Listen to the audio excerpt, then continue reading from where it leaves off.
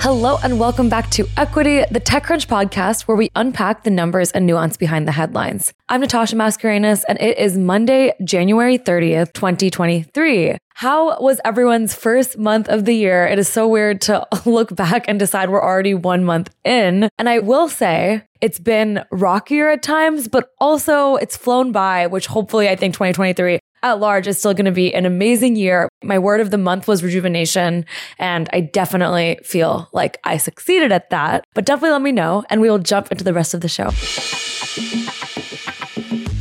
All right, let's talk about markets and big tech. This week, I'm looking at Marianne's recent piece about Marqeta, which is a publicly traded fintech, and news broke this weekend that she covered, which is Marqeta has officially agreed to acquire a 2-year-old fintech startup called Power Finance for $223 million in cash. It's Marqeta's first acquisition in its 13-year history. So some background, Marqeta is valued at $3.7 billion in the public markets. It went public in 2021, aka a different era for fintechs and tech companies. And it's all about providing tools for companies, whether they're fintechs or not, to provide fintech services, whether that's cards, wallets, other payment mechanisms. Power Finance, its acquisition, is similar in that it provides embeddable fintech, as Marianne describes. It helps companies offer customized credit card programs, targeted promotions, personalized rewards.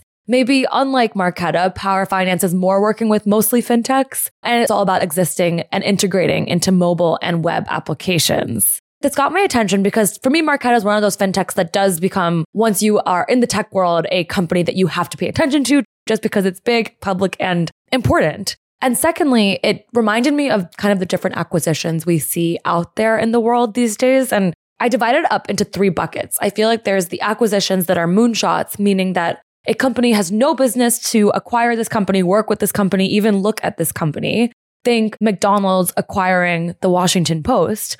But for some reason, McDonald's was interested and it wants to maybe one day expand into editorial coverage alongside creating hamburgers. Something insane and you could never think of.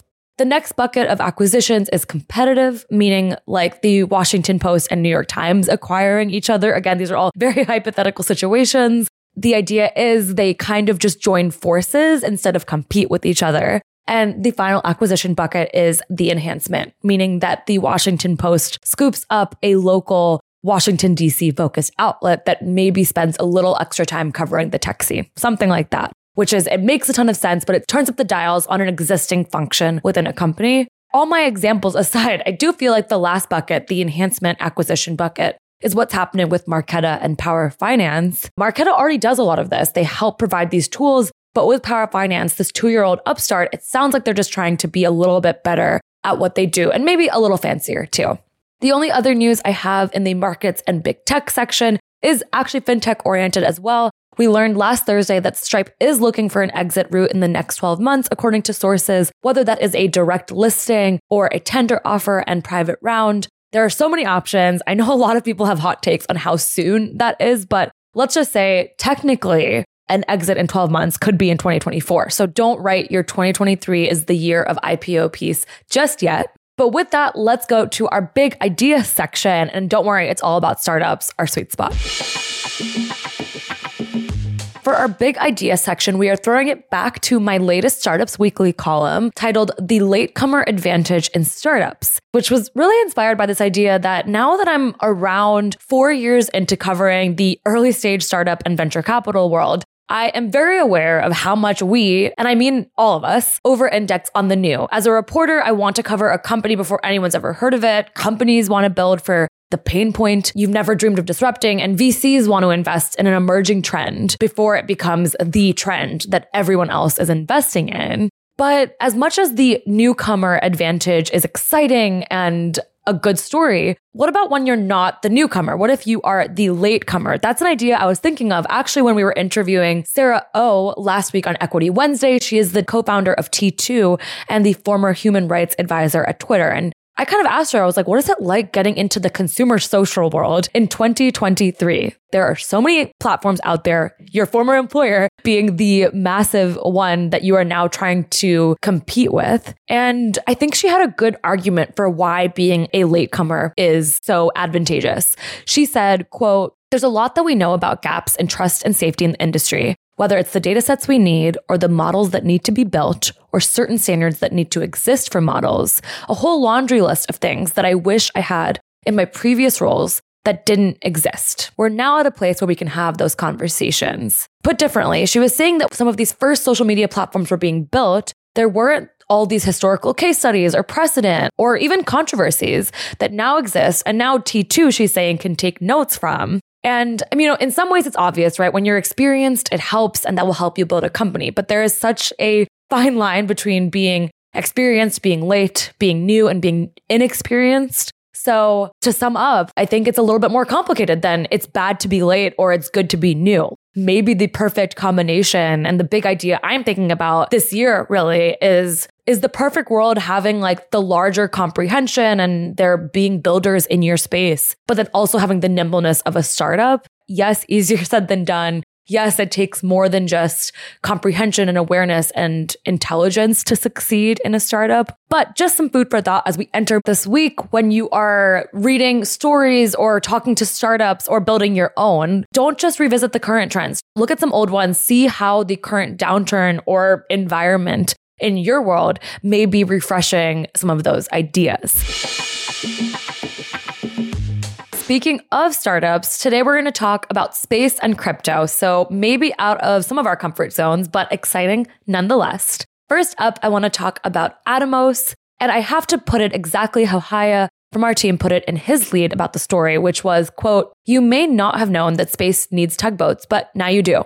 End quote. It was as simple as that. Atomos Space just closed a $16.2 million Series A investment to help space get tugboats. It's building a series of orbital transfer vehicles called OTVs that make it possible to reposition satellites in space. And I mean, there's so many parts about this that are interesting. Vanessa Clark, the CEO and co-founder of Atomos Space, has this idea that by making it possible to move flying objects into different orbits, could make operating a spacecraft much, much cheaper. And down the road, this company's existence hopes that one day it could halve the launch costs of satellite operators. I mean, it's something that literally is a moonshot. I know I talk about that so much. Like, I think I've already said that word 7 times in this episode, but I think Vanessa Clark is building something that very much exemplifies what it looks like to disrupt something that's expensive and limited, do something difficult, but also have this big impact on global communications, the future of our internet, Earth observation. I mean, in the piece, she explains it makes sense both economically and from a scientific perspective. But Haya points out in his piece that there is still a lot to prove, even though I am super excited about it.